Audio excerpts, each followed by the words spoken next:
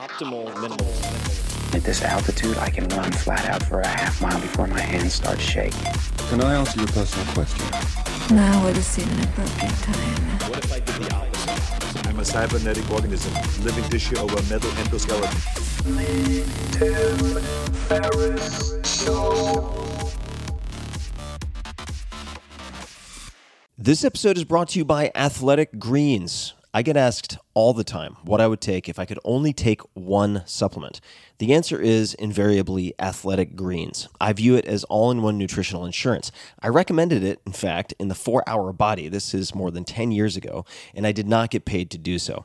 With approximately 75 vitamins, minerals, and whole food-sourced ingredients, you'd be very hard-pressed to find a more nutrient-dense and comprehensive formula on the market. It has multivitamins, multi-mineral greens complex, probiotics and prebiotics for gut health, an immunity formula, digestive enzymes, adaptogens, and much more. I usually take it once or twice a day just to make sure I've covered my bases if I missed anything I'm not aware of.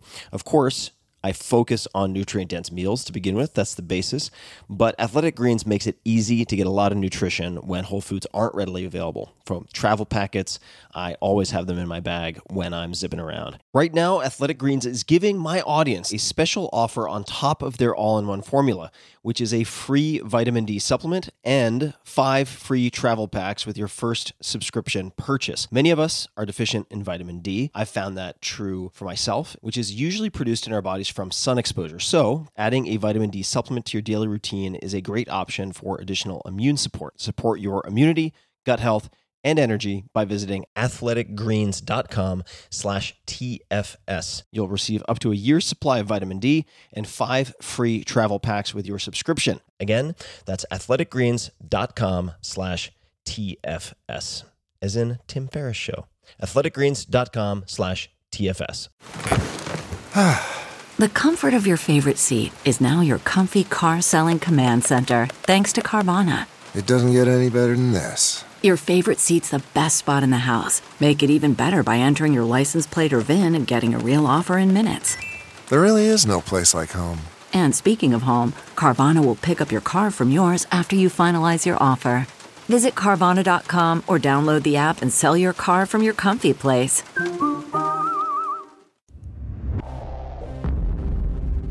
Hello, boys and girls, ladies and germs. This is Tim Ferriss, and welcome to another episode of The Tim Ferriss Show, where each episode it is my job to deconstruct world-class performers from all different spheres of life, arenas of competition. This time around, it is entrepreneurship, business, and just general awesomeness.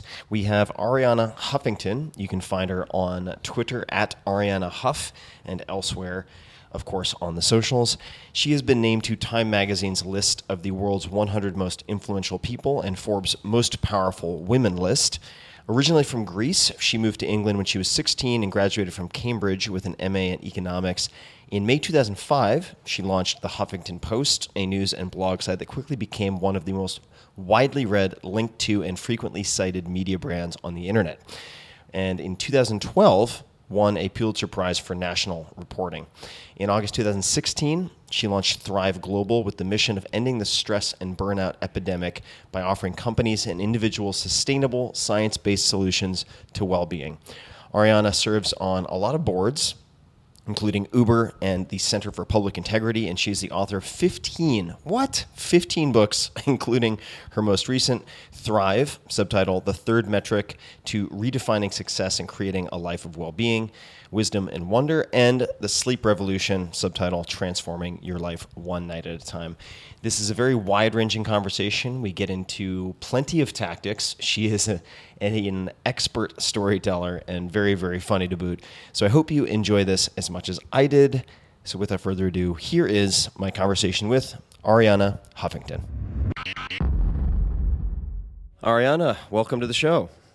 Thank you, Tim. I love your podcast, and I'm really happy to be part of it. Well, I have had so much fun interacting with you over the years and also observing you in environments where you get to ask a lot of questions. So I'm happy to have the chance to turn the tables and actually dig into your story, because you're always highlighting people around you, and now it's my chance to turn it around and dig into a lot of the background that I haven't heard, but I wanted to start with a question about breakfast because we did it as a sound check, and I think people will enjoy it. So what did you have for breakfast this morning?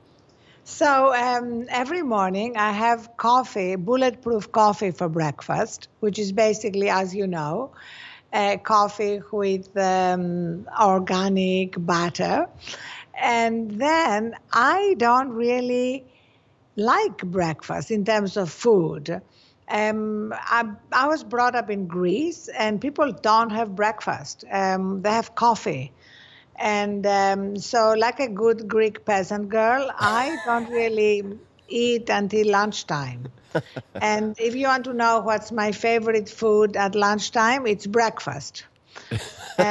So what do you have at lunch? What is your go-to lunch right now? My go-to lunch is poached eggs or scrambled eggs or boiled eggs or any kind of breakfast food. So we're going to come back to all of your experimentation because you seem to have tried just about everything, but I want to give people just a taste perhaps. I mean, you've tried firewalking, list making, journal keeping, infrared saunas. You're very game to experiment. And I'm curious to know if there are any particular practices like those that have stuck with you, that you've found continually valuable for you. And it could be part of your daily routine, or it could be some type of object, could be anything. So the part of my daily routine that I actually started when I was 13, which is 3,000 years ago, and I can't say I've done it consistently every day since, but I have in the last few years done it consistently, is meditating. Mm-hmm. So I try to do it right after I wake up, before I engage in my day. And it's been absolutely amazing in terms of how much peace and strength and joy it's brought me as I go through my day, no matter what the challenges and problems. And I've tried other things, which I do intermittently, but not every day, like writing down my dreams. Mm-hmm. There are periods in my life when I wrote down my dreams every day, and I have like massive notebooks with my dreams. And now I do it sporadically, but I still keep a pen by my bed. That's one of those pens that light in the night. Mm-hmm. So you don't have to turn on the light because, as you know, the less intrusion of outside life you have, the more details of your dream you remember. So you have a pen that has a light on the front of it? Yes. I'm amazed that I've never seen such a thing. Okay, I'm sending you one. Okay, I'll definitely try that. And I want to dig into the details of the meditation practice for a second. What type of meditation do you practice, or what does a session look like for you? So I have tried every kind of meditation. as you kind of already announced, I love experimenting. So at first, when I was 13, I was, believe it or not, initiated into transcendental meditation by Maharishi himself, who happened to be in Athens, Greece. Wow.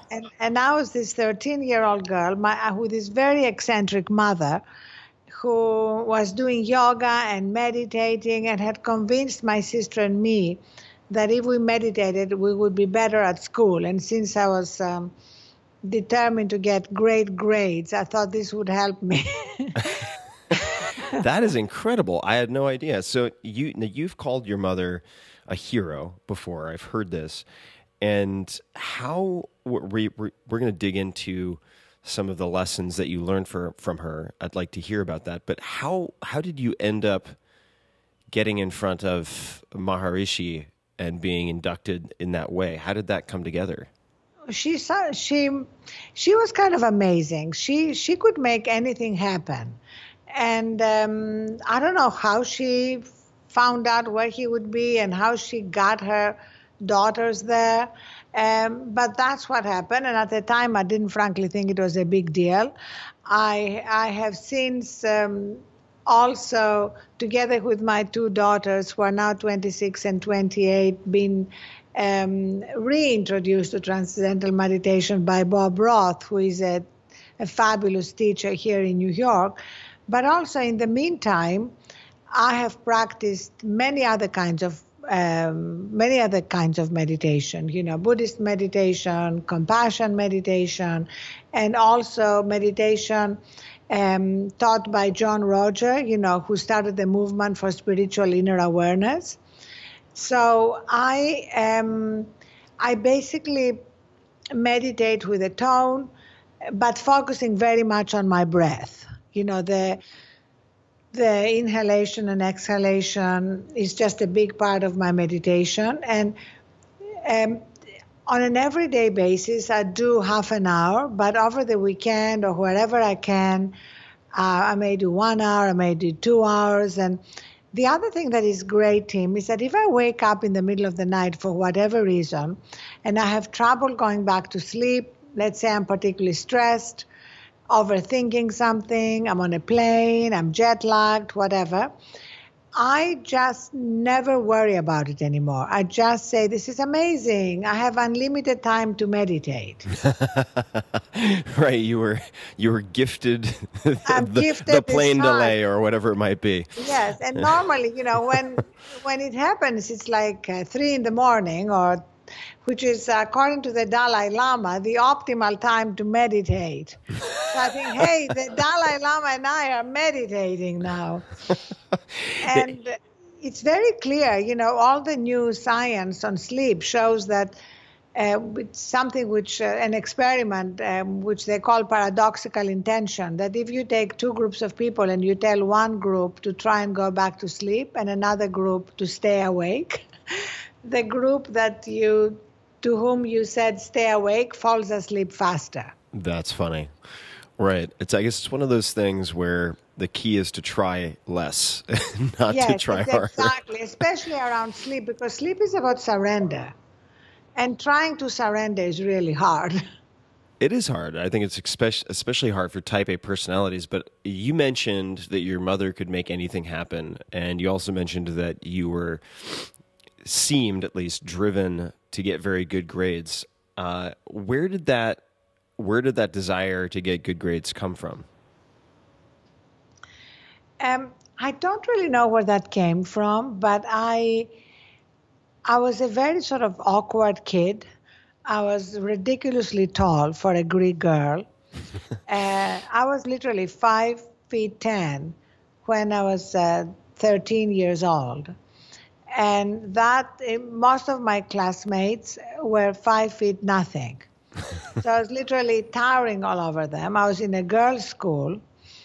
And just to give you an idea of how bad that was, I was excluded from the school parade. Oh, jeez. Where they had the tallest girls because I was too tall and I would stick out too much. So I also had very frizzy hair and wore glasses.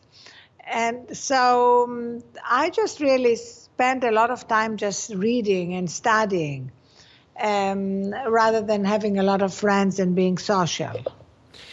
Which is, okay, well, we're going to bounce around on the timeline a bit, so that's just how my mind works.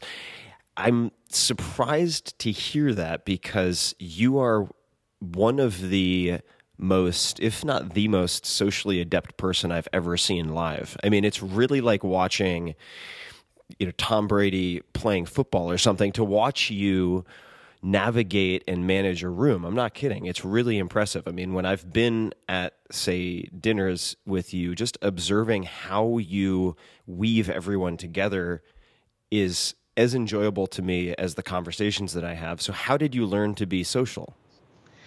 Well, Tim, it's kind of interesting because I know it's hard to believe, but I am an introvert. And the reason I know that is that I have experienced every emotion in my life including rage and fear and disappointment and everything you can imagine, but I have never experienced loneliness.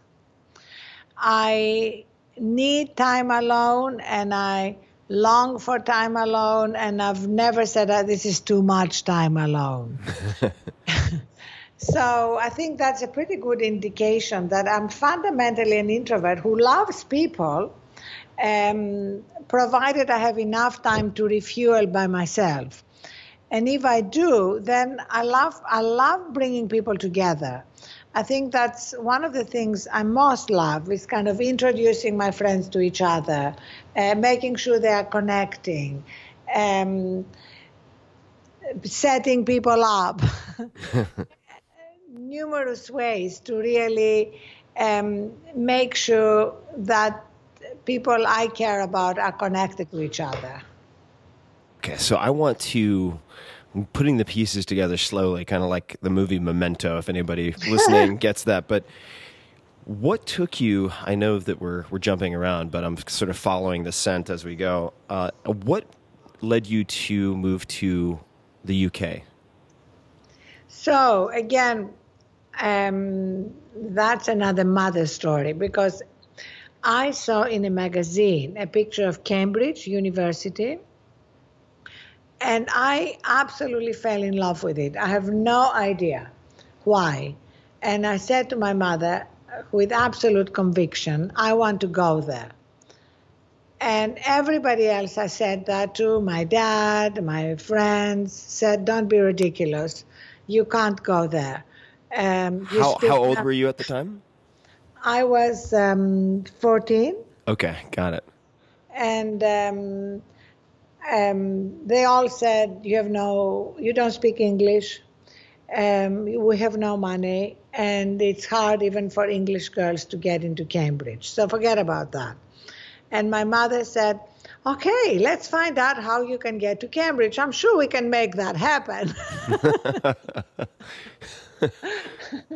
And so she found out that I could take my, what they call GCs, General Certificates of Education, which you needed to get, I don't know if you still do, to get into English universities from the British Council.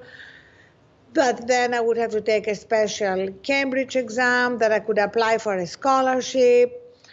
And of course, I immediately started learning English. And up until then, I had learned French, because in Greece, French was the official language at the time, the official foreign language.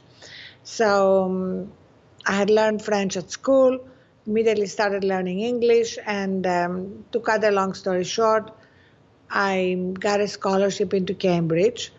And definitely that would never have happened without my mother saying, let's make that happen. She even said to me one day, I got us these really cheap tickets and we can go and see Cambridge. Not see anybody at Cambridge, just go see it. It was like an early form of visualization. So she and I literally flew to London, took a train to Cambridge, and just walked around and made it real for me.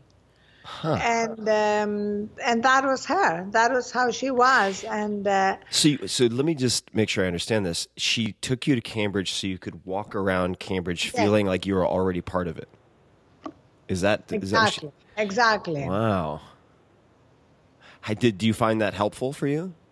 I did. It just made it very real. It took it from a magazine picture to a real place where we walked around for hours and saw the different colleges and had coffee in the coffee shop and saw the river. And of course, by the end of it, I wanted to go to Cambridge more than ever. Are there any particular parenting approaches or sayings that you use with your daughters that your mother used with you? Has her parenting style influenced how you parent? Completely. My parenting style is identical, except I'm perpetually guilty because I'm definitely not as good as she was. In any case, I think most mothers are guilty about something, especially working mothers. They say you take the baby out and they put the guilt in. But for me, I think the heart of it is unconditional loving. That was really her biggest gift, to love you unconditionally, while at the same time making you believe that you could do anything you wanted to try, but that if you failed, not a problem. Because as she used to say, that was one of her favorite sayings, failure is not the opposite of success, it's a stepping stone to success. So she made my sister and me feel very comfortable with failing. It was not a big deal. Taking risks was part of life, and failing was part of life. And then she was very funny, and she used to say angels fly because they take themselves seriously. And whatever happened, bad things happening, she just, little bad things or bad things like my father being a philanderer and her ending up separating from him. They never actually got divorced. How she turned that around and still managed to create an amazingly warm, loving home for us. Or little things like our favorite thing for our birthdays was to go with her to 2 movies and a play. And so we're ready to leave our apartment with my sister, and we locked our keys in. So every other mother would have just kind of dropped the program and tried to get the keys, etc. My mother said, okay, no problem. Let's just go to the movies and go to the play. Let's keep to our schedule and we'll figure it out. And of course, by the time we were opposite the fire station, so when we got back, she went to the fire station and asked if they could help us. And because she was always such a giver, she would always bring everybody food and help them with anything they wanted. The firefighters put a ladder up and let us in through the window. So it seems like, I mean, just by watching your mother and experiencing that over time you would feel like you could figure out just about anything. I mean, is seeing someone being that adaptable, I would think would really impact you. I mean, the question that I've been wanting to ask also about a few of these things you mentioned, the failure as a stepping stone and so on. You talked about not speaking English when you saw this picture of Cambridge in a magazine, but I read that you became really determined to excel in the debate society at Cambridge. I don't know if that's accurate or not, but if it is, can you walk us through your decision to do that and what you were thinking at the time? Because I would imagine that would be very intimidating.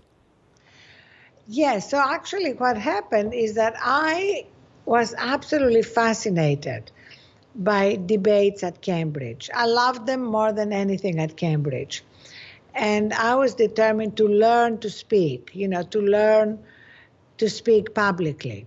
And so I would literally stay at every debate until the bitter end. And I would wait my turn to be called on to speak, because they would have the main speakers and then anybody could speak. But I was terrible, and I had a very heavy accent, even heavier than now. And so I was normally picked last, like kind of midnight. But it didn't matter. I just sat there, I made notes, I learned. And but I hadn't really thought of competing to be elected to an office at the union. That seemed like not something I could ever achieve. So what happened is that one weekend, when I was in London, a friend of mine put me down for the election to the standing committee, which was like the first step before you became a secretary and a vice president and a president. And I was deeply embarrassed when I found that out. I thought I would be humiliated. And I tried to get my name off it, but it was too late. The ballots had been printed. And then, to my immense surprise, I was elected to the top of the standing committee, which was a complete surprise. I would really never, ever, ever have guessed that this would happen. But that's how I ended up, then being elected secretary and vice president and then president. So the decision to learn to speak was very, very deliberate. The fact that I ended up becoming president of the union, which actually was a defining moment in terms of my career, was completely accidental and dependent on this friend of mine who took matters in her own hands. Why was it a defining moment for you? It was a defining moment because it's hard to understand how much at the time it meant to be elected president of the union. There was this kind of mythical place that the Oxford and Cambridge unions have in the history of England, That's a big deal. I visited campus once and walked through the hallways. It's a very, very big deal. And you were the first foreign and only the third female. Is that right? Yes, yes. And so what happened is that when I was elected, it was like front page news. It's hard to believe it, but like the Times, the Guardian, they had front page pictures of me on there's this throne that the president sits on, and I was invited to do every show you can imagine, and that's when, in the course of one of the debates that I was speaking at as president, and which was televised because a lot of the debates were televised, a publisher saw the debate and asked me to write a book based on the views I expressed in the debate. So it truly was defining because I had no intention of being a writer.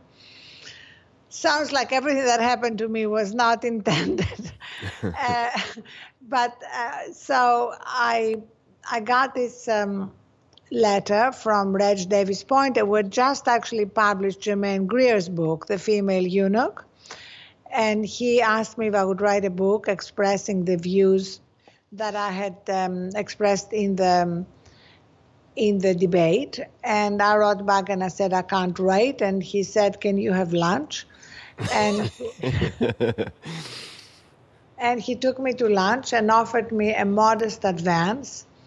And he said, if it turns out you can't write, I'll have lost, I think it was £6,000 for a year. So, and otherwise, he said, I will publish the book. And that was my first book. It changed the trajectory of my career because I had just gotten into the Kennedy School of Government to do a postgraduate degree there, which I dropped in order to write the book. What was that first book? What was the title? The title was The Female Woman, and the message of the book was really very matter of fact now, because it was my belief that women should be given equal respect for whatever they choose to do in their lives. If they choose to have a career, everything should be open to them. If they choose to be mothers and they can afford to do so and not have a career, they should be given equal respect for that. Now, that now seems like no big deal. At the time, it was very controversial because it was published in 1973. I was 23 years old. And at the time, it was at the height of what was known as the women's liberation movement, when only career women were respected. If you chose and you're able to financially not to have a career, you were kind of dismissed as having succumbed to social conditioning or the patriarchy. And I interviewed a lot of women who made a lot of difficult choices. Like they decide. I mean, I remember a woman saying, "I haven't had a new coat for 3 years, but I want to bring up my children myself, and then I can get back into the workplace." So I wasn't saying that one choice was better than another, but that part of equality was equal respect for whatever choices women made. Now, you've had so many opportunities to interact with so many people who you could potentially guide or mentor, and just given that we're somewhat on the subject, I mean, if you were looking at one piece of that equation, so you're looking at the professional choice going into the business world, is the advice you would give a young man or a young woman the same, or is there different advice that you would give to young women who are considering really focusing on charging headfirst into the business world? Oh, absolutely the same advice. The only thing that's different for women, if they want to have children, is to be aware of that. I mean, now, of course, women can freeze their eggs, so it gives them a longer timeline for becoming mothers, or they can choose to adopt. So that's great because it gives women more flexibility. But I think the most important thing is to really be honest with yourself. I mean, I would not have been happy if I had not had my work. I knew that was very important to me, and I actually have never not worked. And I also would not have been happy if I had not had children. But I have many friends of mine who don't want children, and they're perfectly happy. So that's why I'm saying this is very individual, and all that matters is to be ruthlessly honest with ourselves and basically making sure that the life we're following is the life we are choosing for ourselves, rather than the life that has been chosen for us by society, our parents, our friends. Yeah. Now you have told us about one defining moment, which was this appointment, I guess, on the throne, and everything that came out of that. If we then look forward after that, what would you consider the next sort of defining moment or defining decision in your life, or the next that comes to mind for you? Oh, I would say the next defining decision was deciding to leave this man that I was very much in love with, because he didn't want to have children. And by then I was 30. I had been with him since I was 23 for 7 years. He was twice my age and half my size. He was an amazing writer. His name is Bernard Levin, and he was a great columnist for the London Times, and also very much a writing mentor to me. But he kept saying, "I don't want to have kids. I only want to have cats." And he was perfectly happy to be with me for the rest of his life, but without children. And I was very clear that I wanted to have children. So I made the decision to leave him, and because I didn't trust myself not to go back to him if I had stayed in London, I left London and moved to New York. So everything that happened to me after that,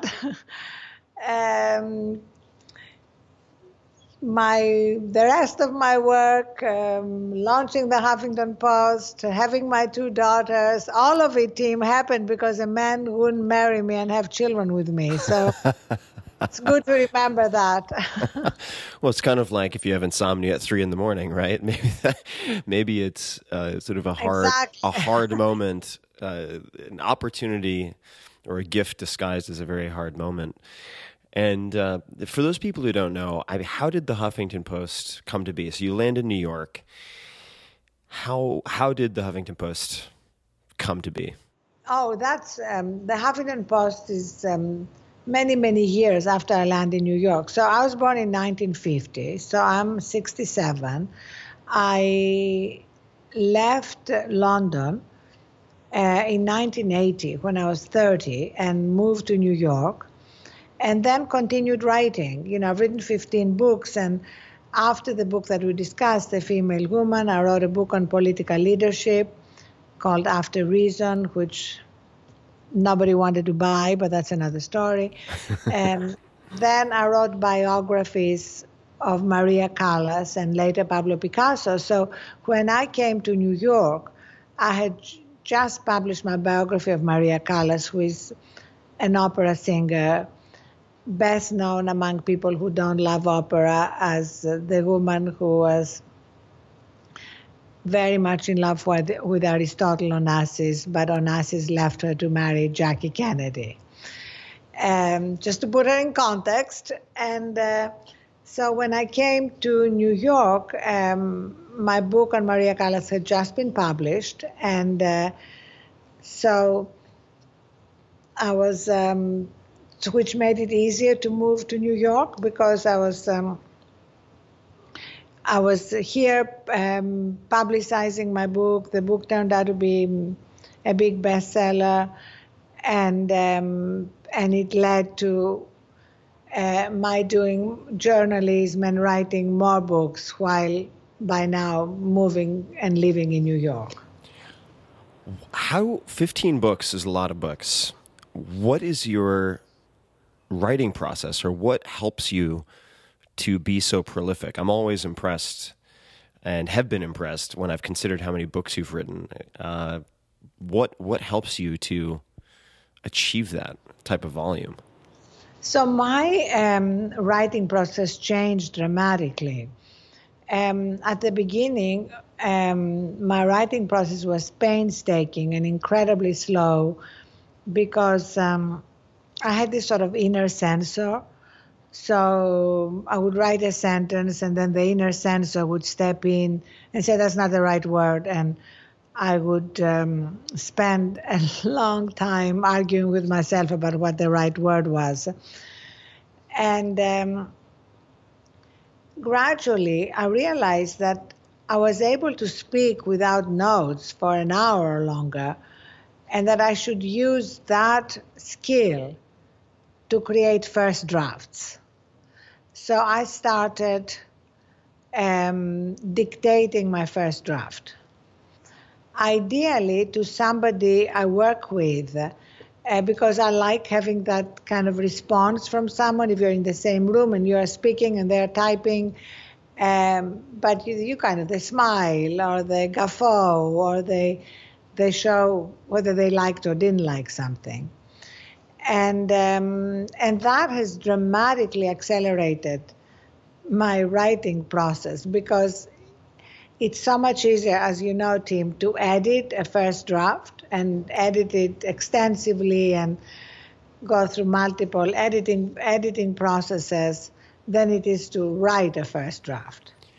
And is the person you're speaking to interacting with you or asking you questions, or are they just listening and transcribing? No, they're just listening. I mean, you know, they're perfectly free to interrupt and say anything, but largely it's just listening. But just kind of, you know how people listen, but they show you if they agree or if they like something or if they didn't get it. It's like it's very subtle but obvious. Oh, for sure. I mean, you can see.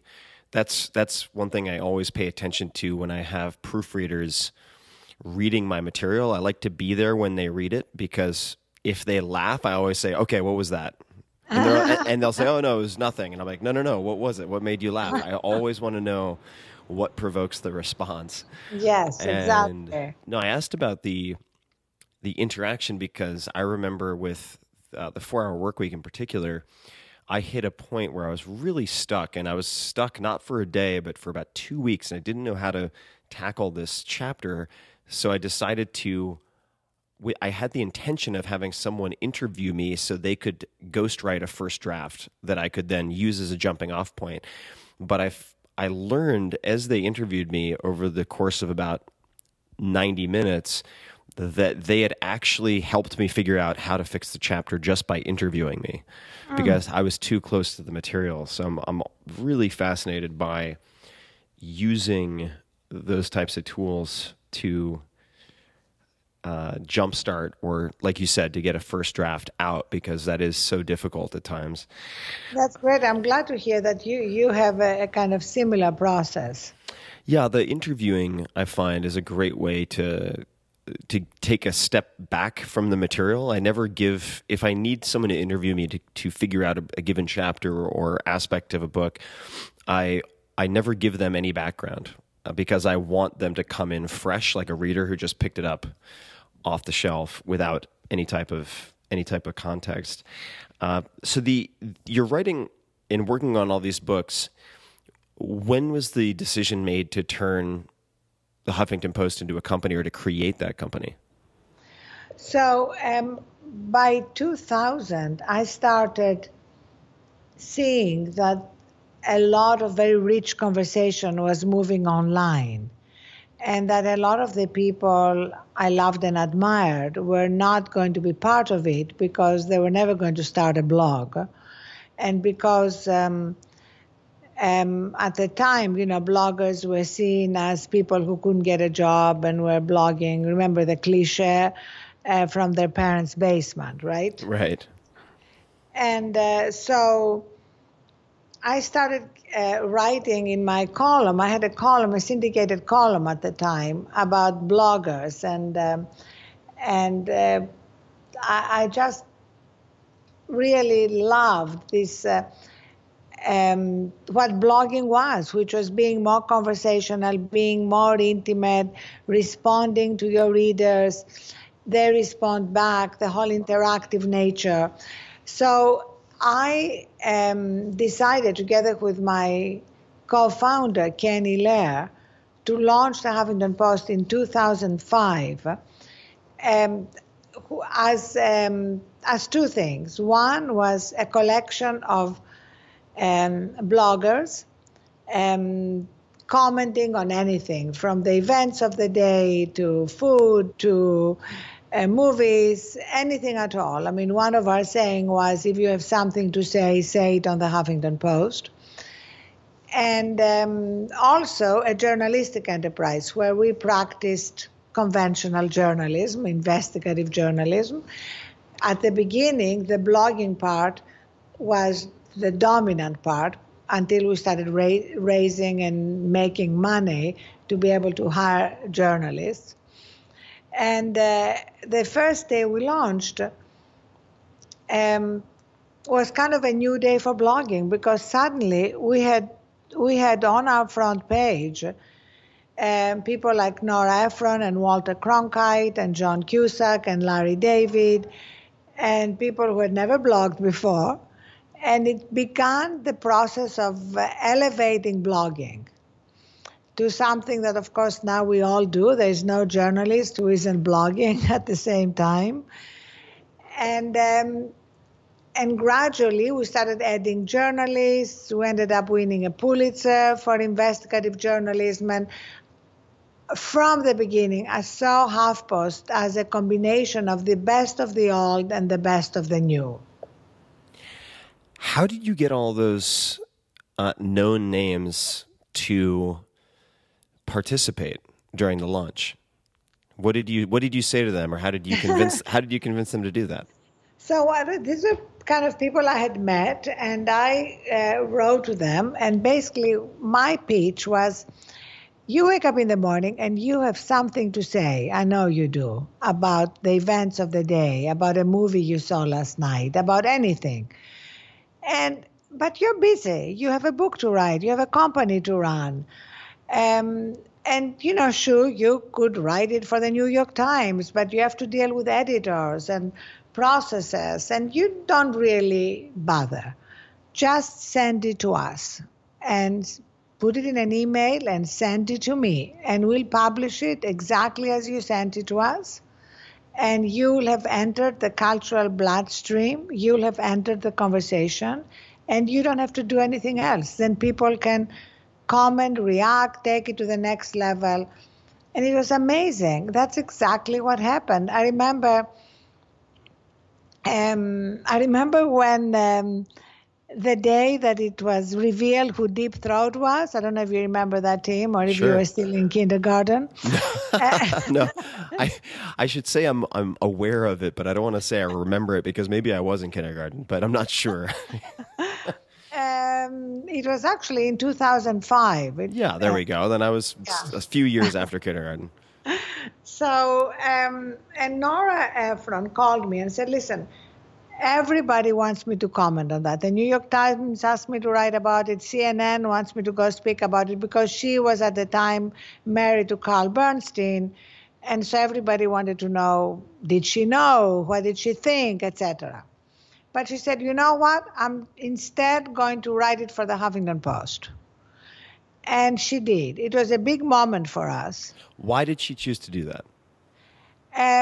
She and I were friends. She believed in what I was doing.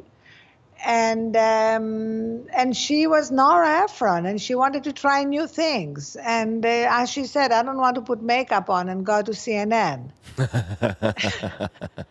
and I'm writing another book, and I don't want to spend time arguing with New York Times editors about a sentence. Right. I want to spend 20 minutes, write this down, and you publish it.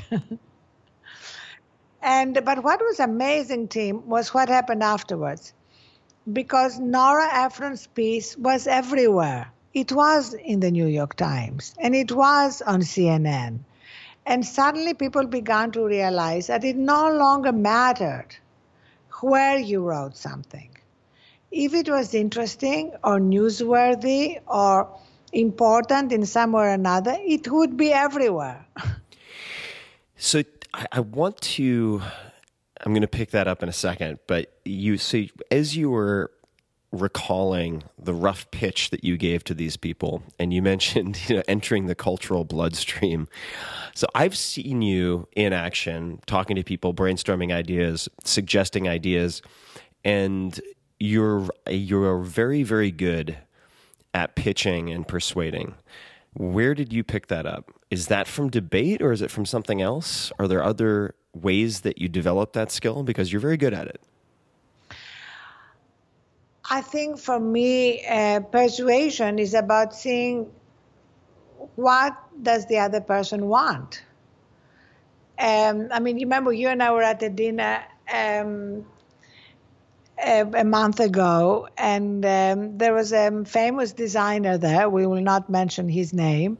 Mm-hmm. And as you know, I believe that it's great if people wear dedicated sleepwear when they go to sleep, unless they like to sleep naked, because it kind of rekindles their romance with sleep, and it makes it clear to their brains that they're going to sleep.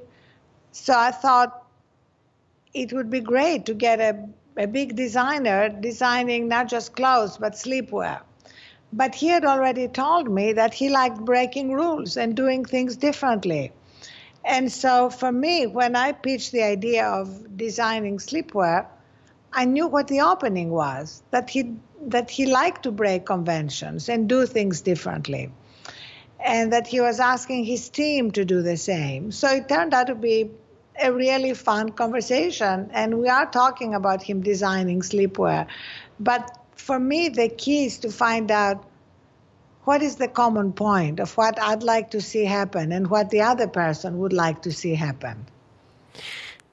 So if you have a very good portfolio of skills for many of the things that you've ended up building. And if you were, for instance, teaching what you can choose the year, let's just call it either freshman year in college or senior year in college, you're teaching a seminar, and it's a small group of students, let's call it 20 students, and you're trying to get them ready for professional life or business life. What would you focus on teaching them in this seminar? Let's just say it's once per week, you have 2 to 3 hours with them for a single semester. What would you teach? What would you focus on? Oh, right now I would absolutely focus on them prioritizing their own human capital. A lot of people think that success is about what we get from the outside, but the truth is that success is so based on what we can create from what we have inside us and how we can access that place of creativity and resilience and peace inside us. I'm so convinced of that now. And it's getting harder and harder because the distractions, the invasiveness of technology are so overwhelming. So I don't think there is anything more important. It helps you come up with the best ideas. It helps you not burn out, which makes you more resilient in terms of facing no's and failure. So that would definitely be my seminar. And what tools or suggestions or practices would you try to impart to these students? Because let's just say, if we're talking about Cambridge, they've almost pre-qualified already as type A personalities, probably, right? I mean, these are very ambitious kids. So what would are there any particular tools or philosophies or books or anything that you would recommend to them to arm them in a way for defending against burnout later? Yes, I would recommend that they read the latest science around the importance of sleep and pauses in the course of our day, because we claim to be data-driven, but in fact we are living our lives ignoring the data.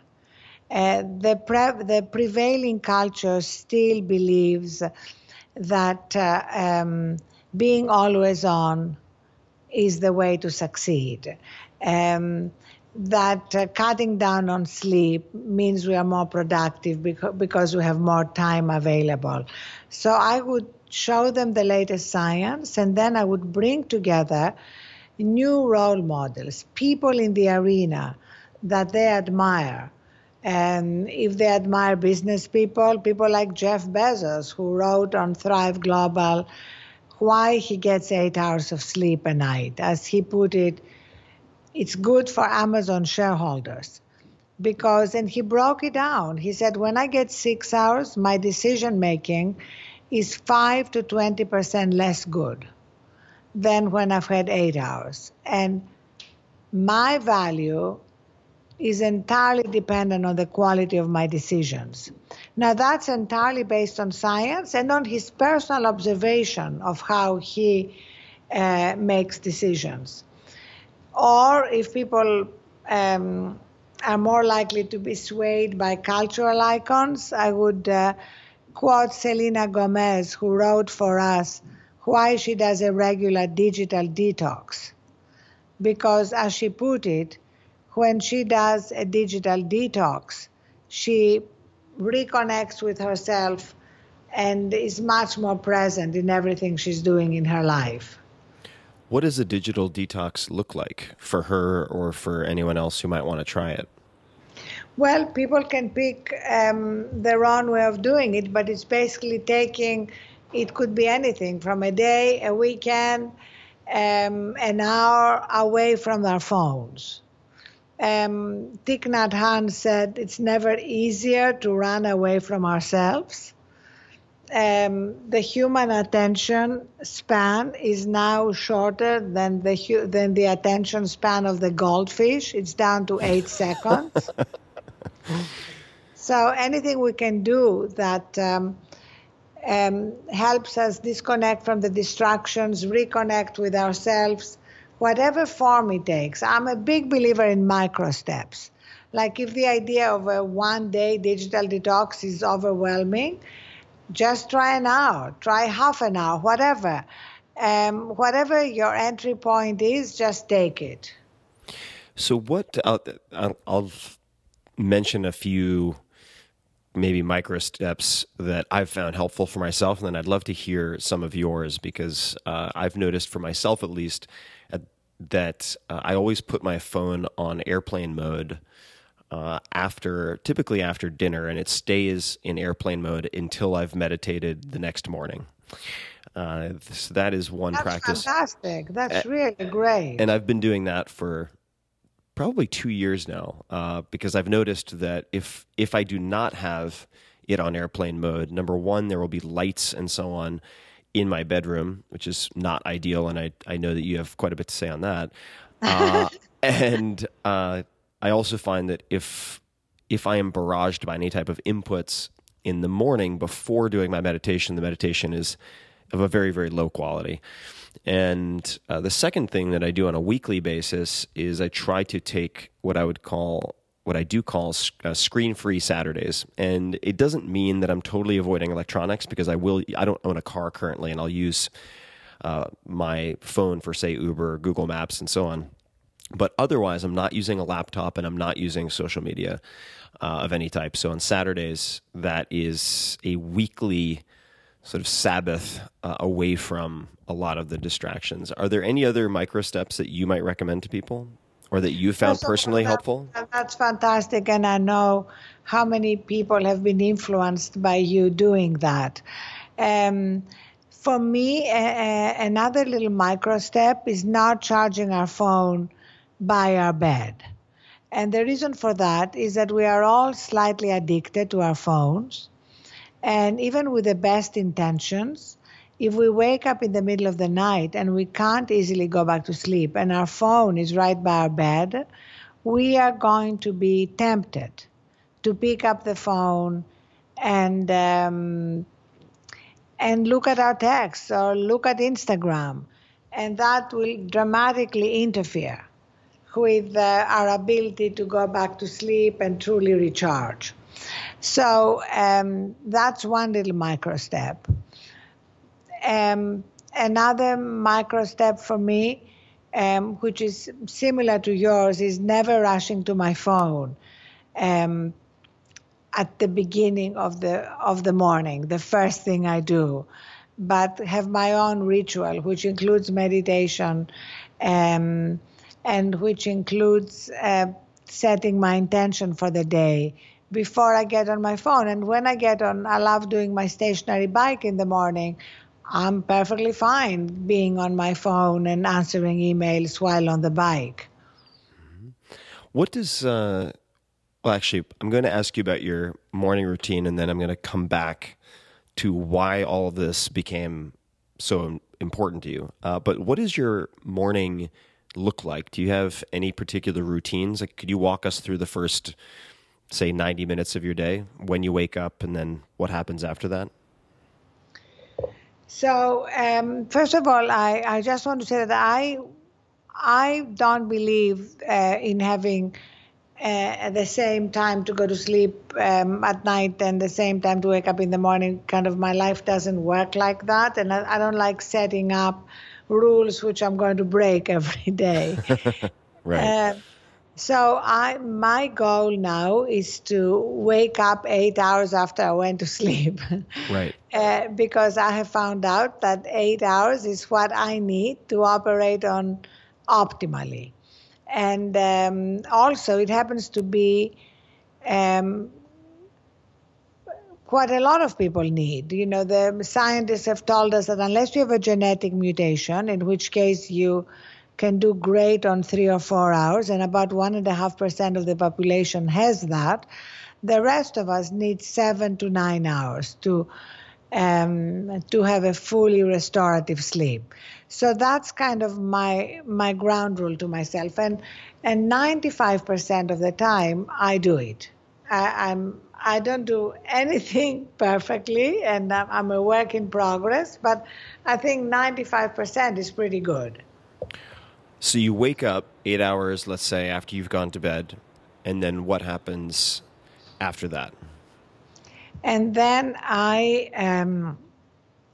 the first thing I do is sort of meditate and then after my meditation, I set my intention for the day. Like what do I want out of that day in terms of my work or my being or my family.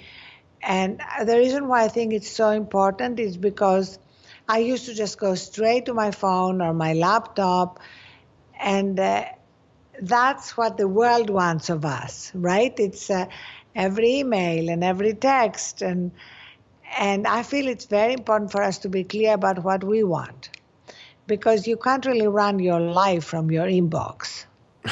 No. Well, as a friend of mine put it, who he put this to me, and he learned it from someone else who's a billionaire, who said to him, that your inbox is everyone else's agenda for your time. Yes, I love that. I love that. And that's a very good way to think about it, because it's extremely reactive. And you seem to have very proactive programming in a way, and you do seem to have certain routines or rituals. I'd love to talk about, and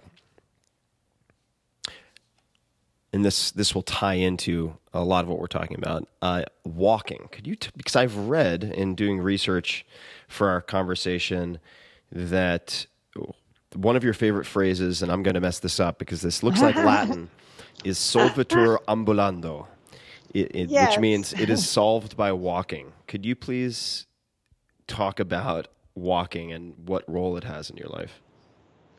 So, I lived in Los Angeles for many years. My two daughters went to school there, and I lived in Brentwood. And it's kind of amazing that there are hikes everywhere, literally 5 minutes in the car from my home. They're the most beautiful hikes, the Mandeville Canyon hike and the Kenter hike. And so I got into the habit of having all my meetings, quote unquote lunches, etc., with friends during hikes. So instead of going for a lunch or a meeting with friends, we would go on a hike. And the one who was in better shape would talk on the way up, and the one who was in worse shape would talk on the way down. And some of the best things happened on these hikes. I remember telling all my girlfriends about my idea of launching the Huffington Post, and Laurie David, who at the time was married to Larry David, immediately said, I'll invest. In fact, Laurie and Larry invested together, and then when they got divorced, they split the investment. And Kimberly Brooks became my first art editor, and it was just like a great way to just talk about everything, whether it was work or personal life. There was something about being in nature that made us all more willing to be authentic and vulnerable. And still now, when I get to LA, I see my friends on hikes or walks around the block or whatever we have time for. But I love it. And of course, now being in New York, it's fantastic because I can walk everywhere. It's a great walking city. New York is really a fantastic walking city. And I've noticed a number of my, what I would consider most productive friends, which is saying a lot, because I have a lot of productive friends. But for instance, Naval Ravikant, who's really a very soulful and intelligent person who's been on this podcast before, does walk and talk meetings. So he'll have someone come and meet him. This is in San Francisco, and it might just be a walk around several blocks and doing a few laps of that route, but he will do walk and talk in that way. And I've also noticed that a few of my friends who I would also put in that top performing category, they'll do walk and talks, but they'll do it with video FaceTime. So that they can look at the other person as they're walking, which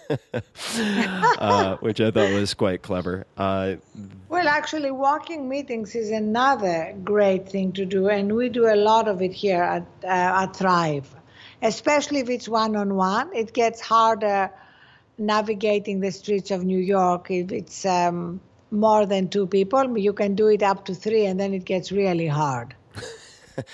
What, if you don't mind, and this will perhaps lead us into Thrive, but what were Could you talk about one of the harder or darker periods during the Huffington Post years, and what helped you to get out of it? And just walk us through maybe a story of one of those times, because I think that it's very easy for people listening to this podcast to put the people being interviewed on a pedestal and assume they've always had everything figured out and they just step up to the plate and always hit home runs. But is there any particular tough period or time at Huffington Post that you could tell us about, and what helped you to get through it or get out of it?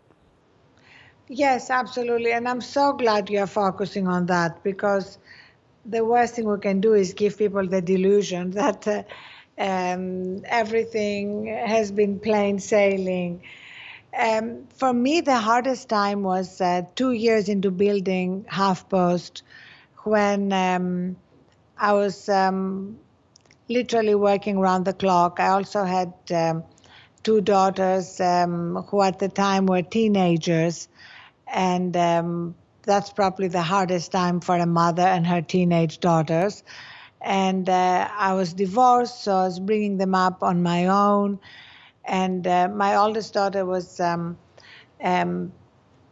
at the time when we did the college tours to decide what college she was going to go.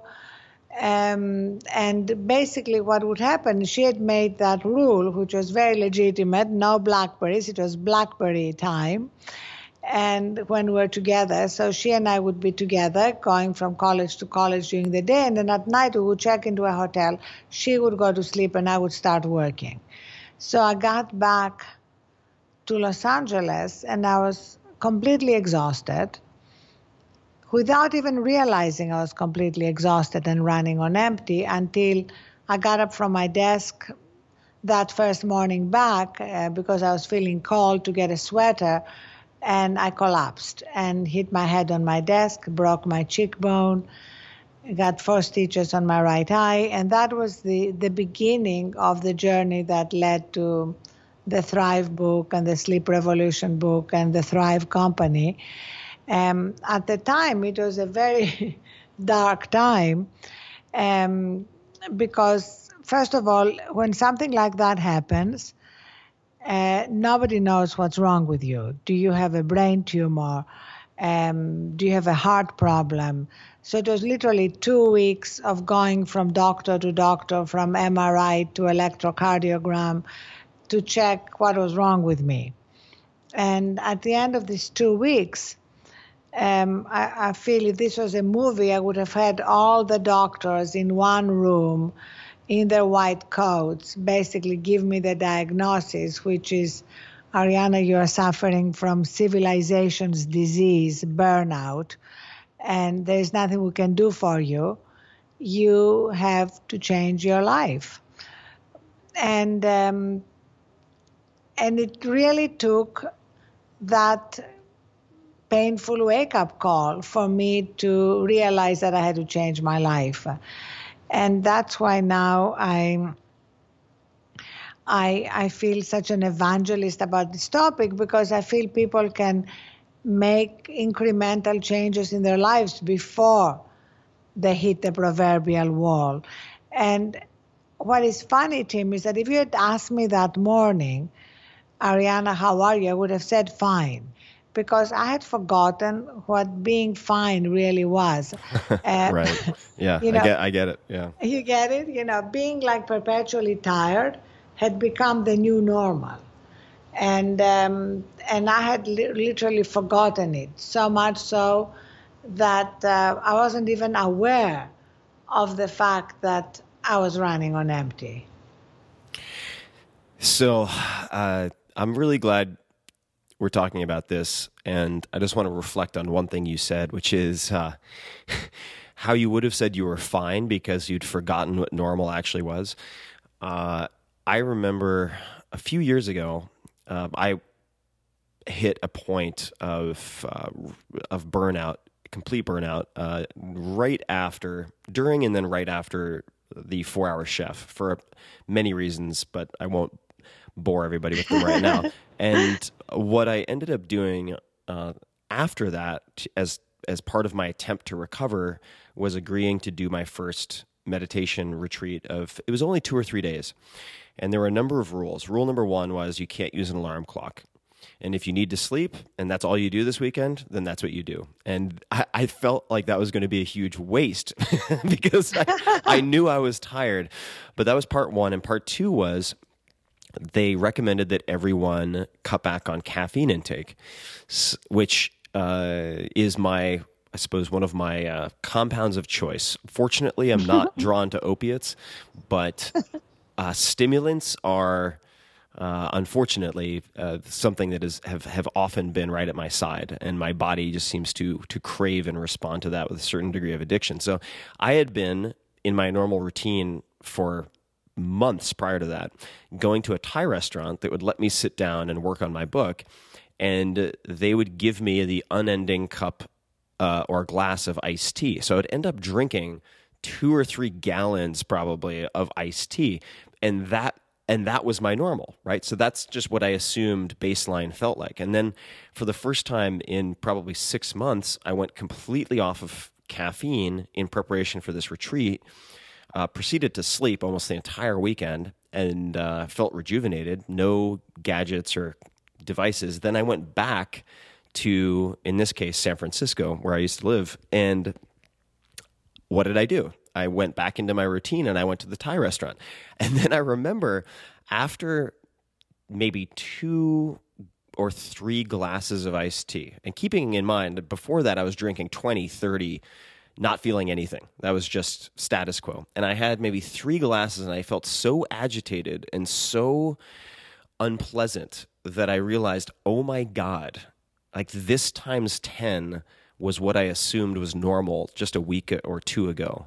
And it was just mind-boggling. I mean, it was such a wake-up call for me.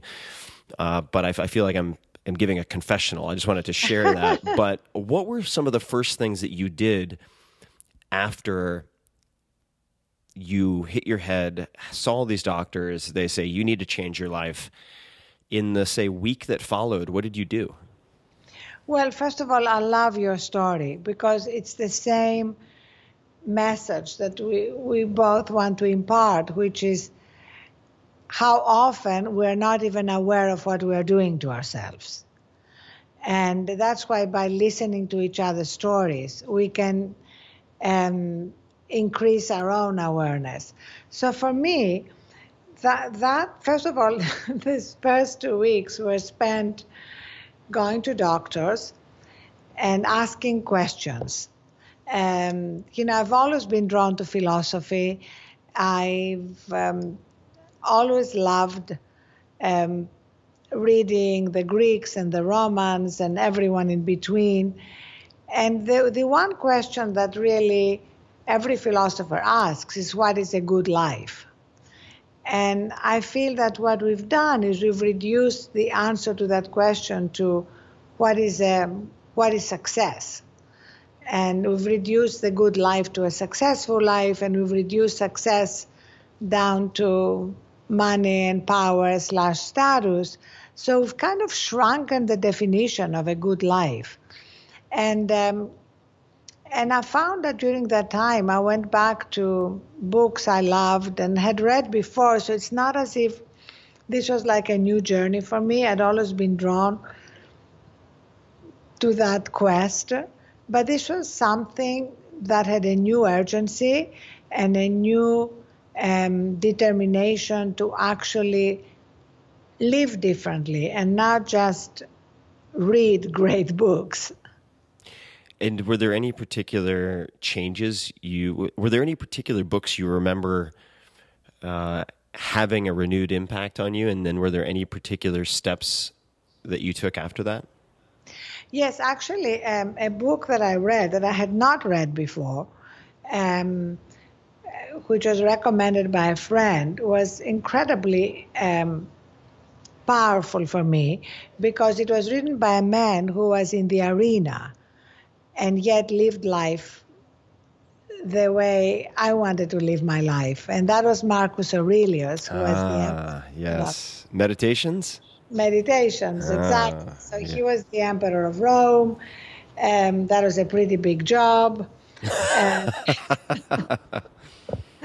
He had faced invasions and plagues and betrayals and an unfaithful wife, and yet he was able to be imperturbable. That was my favorite word at the time, and be very connected to that centered place in himself from which he wrote this amazing book called Meditations.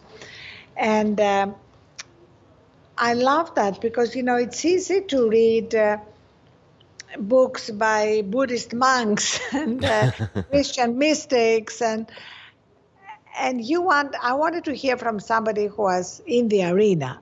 Right, someone who's on the front lines actually having to deal with the difficulties and messiness of the real world. Yes, and I'm not suggesting that my life was anything like Marcus Aurelius's life, but nevertheless, I was in the arena. I had to deal with the daily challenges of life and work, and there was one quote, in fact, which I have laminated and carry with me, that I love so much in the book, and it goes as follows: people look for retreats for themselves in the country, by the coast, or in the hills. There is nowhere that a person can find a more peaceful and trouble-free retreat than in his own mind. So constantly give yourself this retreat and renew yourself. That is a great quote. That is a really, really, really great quote. Yeah, I'm amazed we haven't talked about this. That we're only talking about Marcus Aurelius, and I'm not going to go off on a crazy Stoic trip. Please do. Sidetrack. I would love you to go off on a crazy Stoic trip. I'll come right with you. Oh, so I also have a quote from Meditations, and I tend to be a Seneca guy, which is controversial, but he's a beautiful writer, and people very often, if they get bitten by the bug of Stoic philosophy, tend to go, say, to Marcus Aurelius or Seneca, often like both. And then there's I'd say maybe 10% who love Epictetus for any number of reasons. But there's this quote from, and I don't recall it exactly because it's actually on my refrigerator and I'm not near my refrigerator, but in effect it says, when you are taken away from the harmony, do what you can to return to it as easily as possible or as effortlessly as possible. And it is, I suppose, a reminder to me that it's not so much the goal to never be off balance, it's to regain your balance. Oh, I love that. I couldn't agree more. In fact, it is impossible to always be in that centered place. There is no human being on earth that I have ever met. Maybe there's some enlightened saint somewhere who can be in that centered place all the time. So you're absolutely right. It's all about how quickly can we course correct. Now, you mentioned the arena, and you have certainly been in the arena in many different ways in your lifetime so far, and no doubt you will continue to be in the arena because I think you enjoy the full contact sport of it.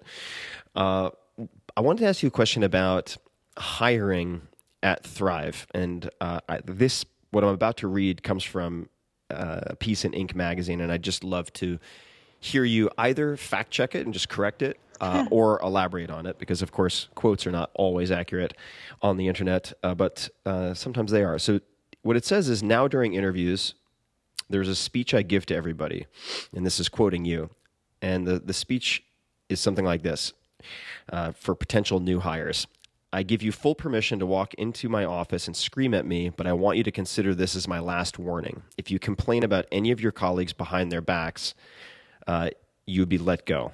It does make, and then you go on to comment on how it makes a difference when you tell people this. I had never known this, but can you tell us more about whether this is accurate, and then what the speech is and why you give it?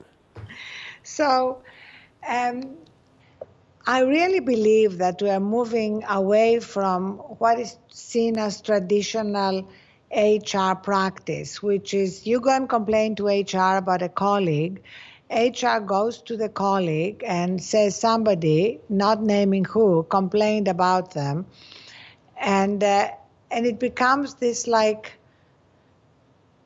kind of game shrouded in secrecy that creates a very toxic environment.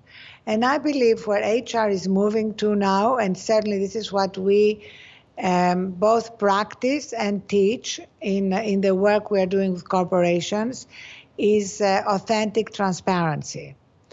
And I believe that people who trust themselves and trust each other are willing to have difficult conversations. You know, relationships are not easy, whether they are work relationships or personal relationships. We may upset each other. We may say something the other person takes the wrong way.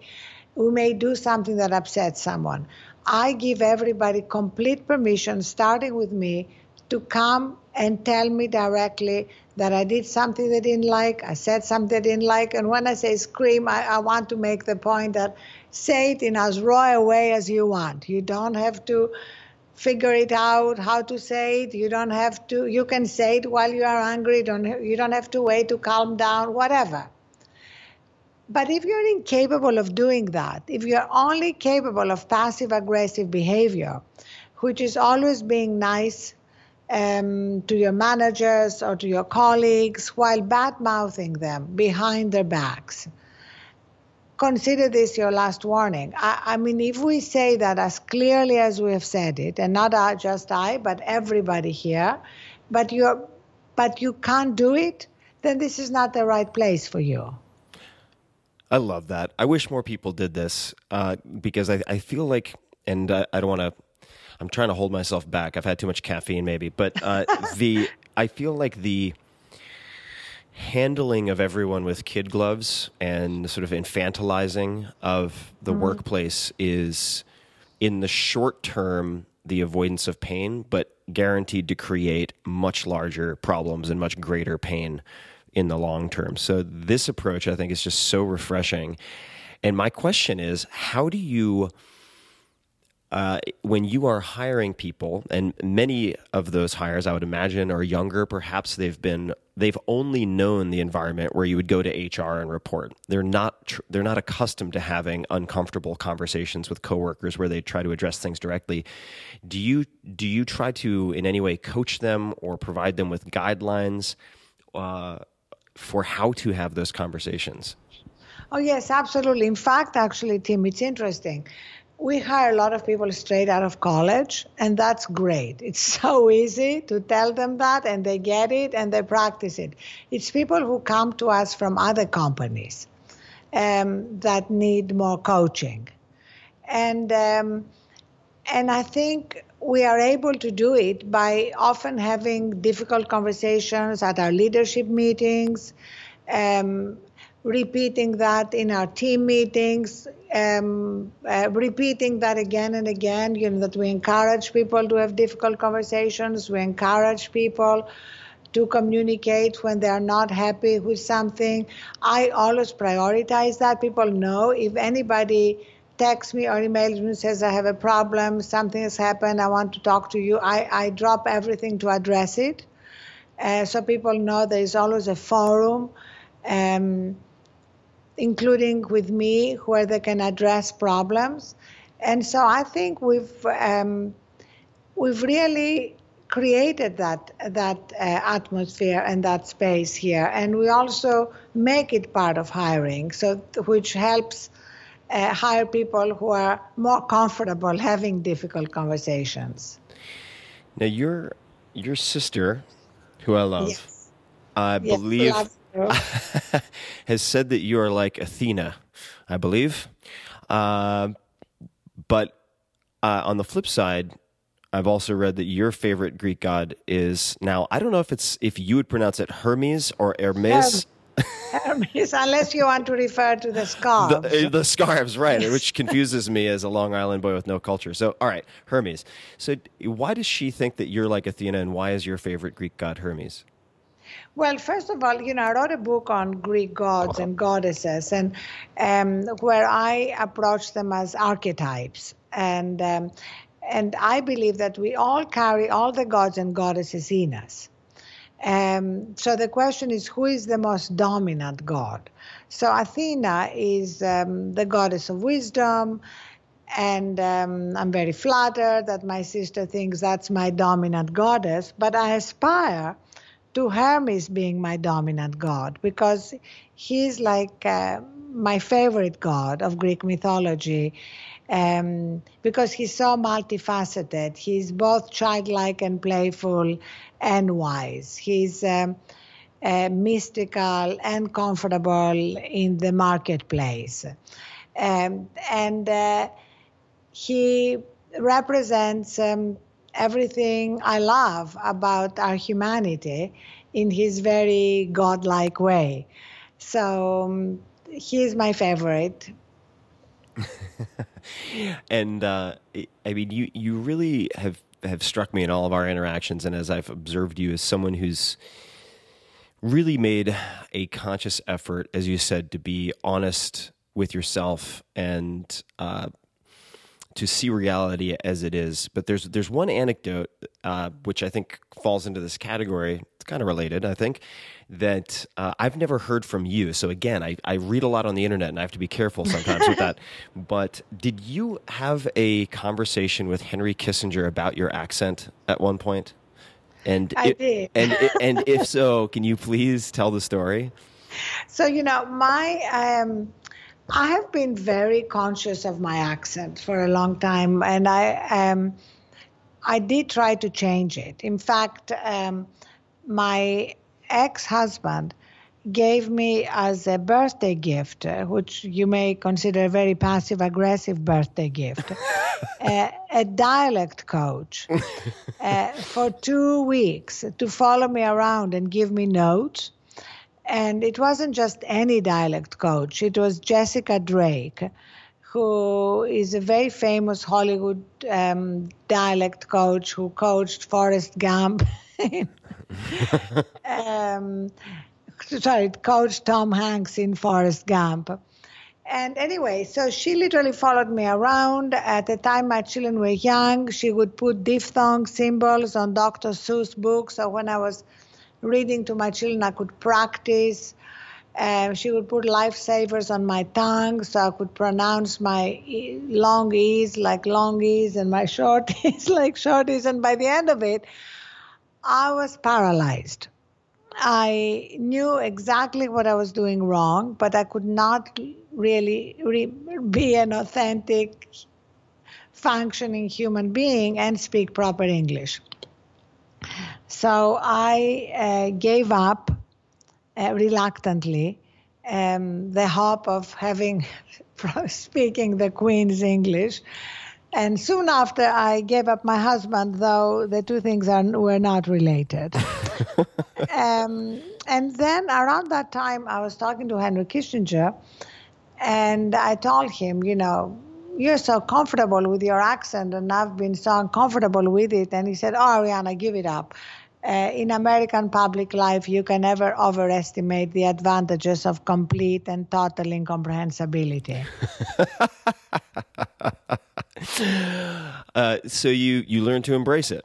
Was it easy? I mean, after that conversation, was it easy, or what was the? Yeah, I think it was the combination of seeing how I could never speak like Jessica Drake wanted me to speak unless I just kind of measured every word and lost all spontaneity. And also the fact that Henry Kissinger seemed so completely comfortable with his heavy German accent. And now, honestly, I don't think about it. But for a long time, it really weighed on me.